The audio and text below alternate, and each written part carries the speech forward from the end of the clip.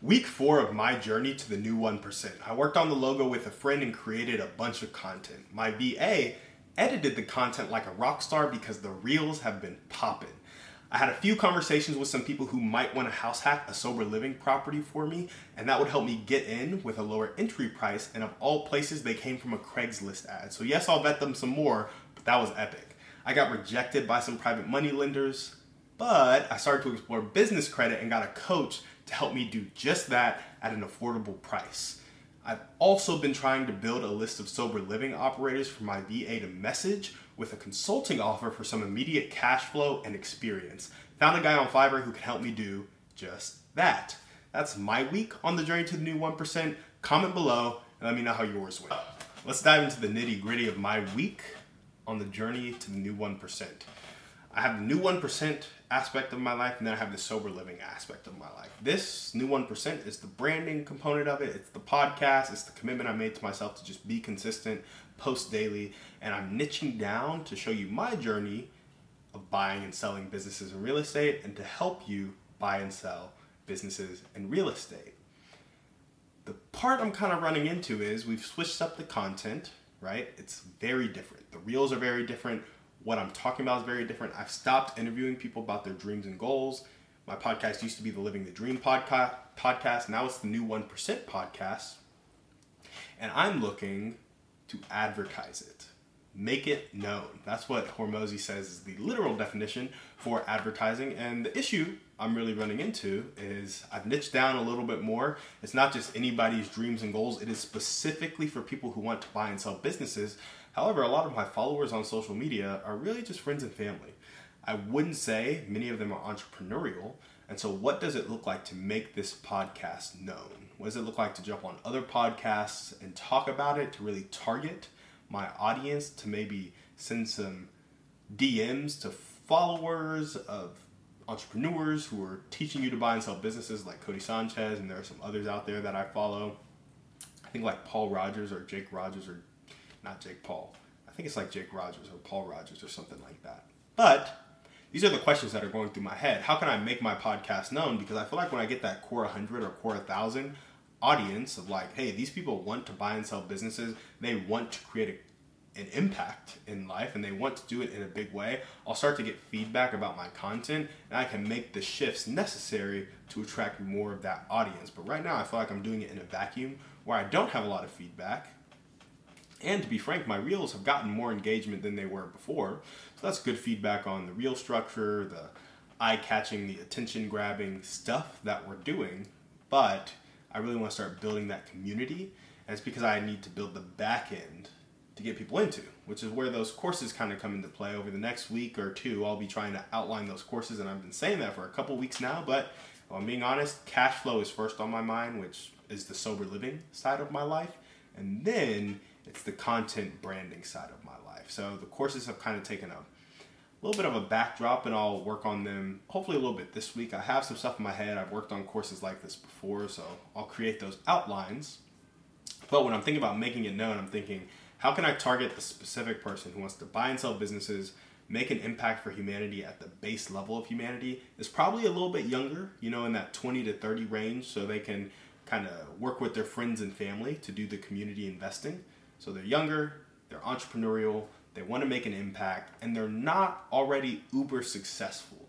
Like, I don't want people who have 7-figure businesses and are 22. I really want people who probably make somewhere in the vicinity of 70,000 to 150, 200,000 per year and have that entrepreneurial impact itch. Because that's the person who's prime time for community investing. And they also have the skills and the discipline to get a job like that, which means they probably have the skills and the discipline to go be an entrepreneur, or at least the ability to develop it. How can I hit that target person with an offer they like and make my podcast known to them so then I can collect feedback to iterate on? And so some of the questions I've been asking myself is, what would make this podcast more shareable? Why I've had one reel be sent to other people, maybe 2 or 3 reels, but what would make my podcast more shareable? How can I get audience eyeballs on my podcast and on my social media? Do I have the wrong audience? Am I not niched enough? Instead of younger people who want to buy and sell businesses and are making 70 to 200,000 a year and are impact focused, would it be better if I picked sales professionals that want to buy and sell businesses and are between 24 and 32? Like, would that be a better audience? Would niching down more be the key to getting more of my target audience? Or is it a time thing? I've switched up the reels. This is week 4, right? So this is the 4th week of me having switched up the reels, and they do perform better. I do need to post them on my story more. There are a lot of little tweaks I can make there. These are just some thoughts. I like having a measurable action that I can control that is building my audience. And in my head, creating content isn't that, but maybe it's because I'm not good enough at creating content. So these are the things that I'm thinking about when I'm kind of growing the new 1%. How can I advertise it and make it known? Does that mean niching down more? Or how can I reach more of my target audience? How can I get more of my target audience to share this with their friends? And then should there be additional action to posting content to my friends and family who aren't interested? And so I say that because, again, I'm posting content to friends and family who aren't interested. So how do I get around people who are interested? How do I get the content in front of them? That looks like maybe boosting it at $5 a day, putting some advertisements on some Instagram pages, or shooting DMs to people who are, following Cody Sanchez or, Derek Fay, other mergers and acquisitions people, other business people, even Alex Hormozy. If I shot out DMs to them and did 1,000 a day, 2,000 a day, how many people would be like, yeah, I'll check out that podcast for this freebie, and the freebie be a course on community investing, right? How many people would do that?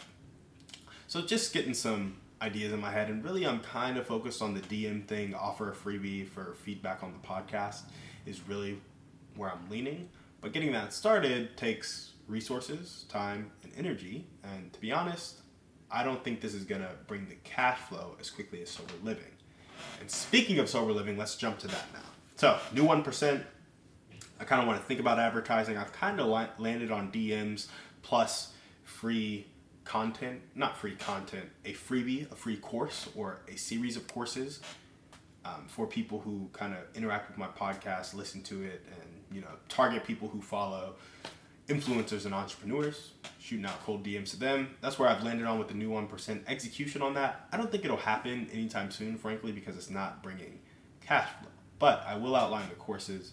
That's kind of what I'm focused on over the next week for the new 1%, brand building, courses, content. Once I have that, I'll start maybe thinking of a structure of how can I start DMing people. But to be honest, until the cash flow is coming in, I'm not doing it. The cash flow comes from sober living. And kind of what's on my mind with sober living is getting commitments from people with capital. Right now I have 2 people who have said they would like to house hack a sober living property for 20% equity and 20% of the cash flow, which means I can get into a property for 5% down. Now, that 5% down, I need from a private money lender. And I've had some people who had some soft verbal commits, but after I shot them deals, I didn't have any firm commits. And so now I'm back to building my private money partner list up to 100, which means going on Pace Morby's capital raising Zooms and seeing what he has posted and who are the people that comment and how I can talk to those people, and having like a 1-pager term sheet for how my sober living operation will run, when they'll get their money back, and kind of how they're a long-term partner in it. So yeah, I'll build my list to 100 for that by going to the Zooms, going to the Facebook groups, interacting with people, DMing more people. That's kind of the stuff that I want to do to get going on the private money partner list. But I'm not holding my breath on people giving me money. Again, I like activity that I can control. And so recently, like I said in the beginning of this podcast, we have reoriented towards building business credit as well. Not really reoriented because we're still doing the personal side of things, but we're setting ourselves up so that in 6 months, 12 months, we have $150,000 in business credit and can go buy the property ourselves. To buy a quadplex in the Austin area around $900,000, you're going to need around $120,000, $130,000. So if I can get my business credit to $100,000, $150,000, I can buy that and feel fairly confident that I can run it for 6 months with no income whatsoever. And it does not take 6 months to scale up to the tenants you need in sober living. And so I'm really excited about this business credit stuff. And what that looks like is getting your business presentable to a bank and knowing who to go to for financing and what levers to pull to get your financing. So Yeah, I'm trying to get commitments from people with capital, but I'm not holding my breath on people coming in with capital. I'll still be trying to work that list and build that list because honestly, relationships is how you scale. But it takes time to build relationships. So in the meantime, I will also be building business credit, and whichever one comes through first is the one I will use to acquire my first property. And business credit shouldn't take longer than 6 months. It really shouldn't. Not if I get focused on it and start using Credit Suite, which is the coach/mentorship program that I paid for. It's like $500 a month. The people in my LLC together, we spend $800 a month on building the business. And so now, instead of $800 a month going towards leads for real estate that we can't close on, it's going toward business credit, so we have the funding to close. I would say that's the biggest update on the financial side with Sober Living, and the fact that we have some partners and the Craigslist ad worked. Maybe we try some Facebook ads as well, but we just get a list of people who are like, yeah, I'll go be a house manager in a Sober Living property, and just a list of contacts so that I can pull the trigger when I need to. The other part of Sober Living is the consulting side. I recently talked with a dude on Fiverr, on Saturday, October 14th, before I started recording this. That's when I recorded this. It's coming out tomorrow. But I talked to a dude on Fiverr. They can scrape Google Maps with search terms of like Sober Living Austin, Sober Living Dallas, Sober Living, etc. And they'll get a list of homes for me. And through them getting that list of homes, I'll have my VA reach out with an offer that is a consulting offer that will help operators double their profit and cut relapse rate by 20%. And this will happen by helping them with their offer and helping them with their product delivery and some of their marketing. And I'll probably take 10% of the revenue to start for the first 3 to 5 people, 15 to 20% of the revenue to start for the next 3 to 5 people. And that's really so I can pay my virtual assistant more and so I can get some more hands on deck to maybe shoot some DMs out to people for the new 1% and some private money lenders and whatever needs to be done. It's really just the new 1% stuff. I want to put some money behind the brand. I want to put some money behind,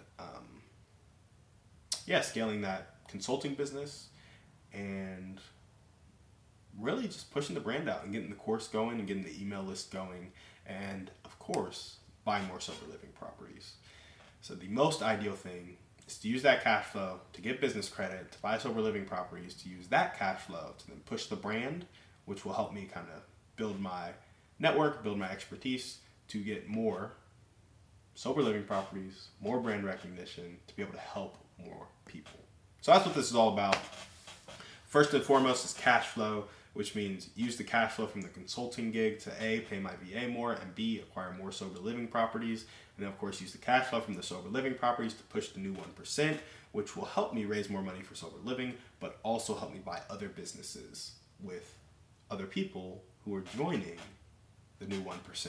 So that's really what I'm doing on the Sober Living side of things. The consulting looks like helping them with their offer, which is really like, hey, how can we get these people right in their health, their wealth, and their relationships? And it looks like some mindset stuff. It looks like helping them with some bookkeeping and accounting stuff. It looks like helping them people place their tenants in jobs, people who are in the recovery process into jobs that work well for them.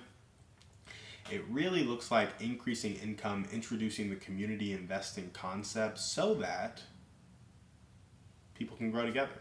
And if in a year 12 tenants get into an LLC who are all in the recovery process, they put $1,000 a month in each because they have that discretionary income because we got them a job. Now it's 12 people, $12,000 a month into an LLC. At the end of that 12 months, they have $144,000. They could put that money to work or get business credit and go buy a $2-3 million business that cash flows $800,000, $900,000 a year, and they could just have me run it or another operator run it, and they keep the majority of the equity. And now that $1,000 a month that they put away for 12 months together produced, $300,000 a year in profit for them. Divided by 12, let's just go 360 divided by 12. They're each getting $3,000 a year. I'm pretty sure. $30,000 a month, $30,000 a year about $3,000 a month, $2,500 a month, somewhere around there. They're making multiple thousands of dollars per month. Sorry, I was doing quick math right there.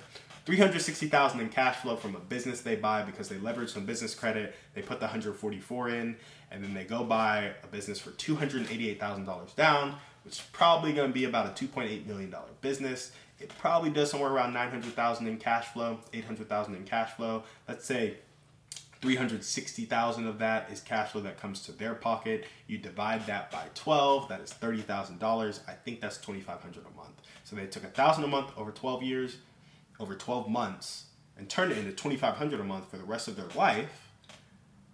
If the business stays stagnant, if it grows, then they get more money. And so that's the type of stuff that community investing can do. You get 12 friends, $1,000 a month, put an operator in place, and it's like boom, bada bing. You're making cash flow. So those are my ideas, helping them with health through working out together, helping them with wealth through community investing and budgeting, and then helping them with relationships through the community and the sober living property, helping them with their social skills, helping them get out into the community and engage in sober activities and sober volunteering. And then, just running it, building a community that doesn't stop when you leave the sober living home. It's like, hey, we are now invest together. They can join the new 1% if they're people who want to go out and impact. So that's what we got for you guys today on the show. Thank you so much for watching. We will see you on the next one. And remember, we are a community of people, judged not by our wealth, but by our impact.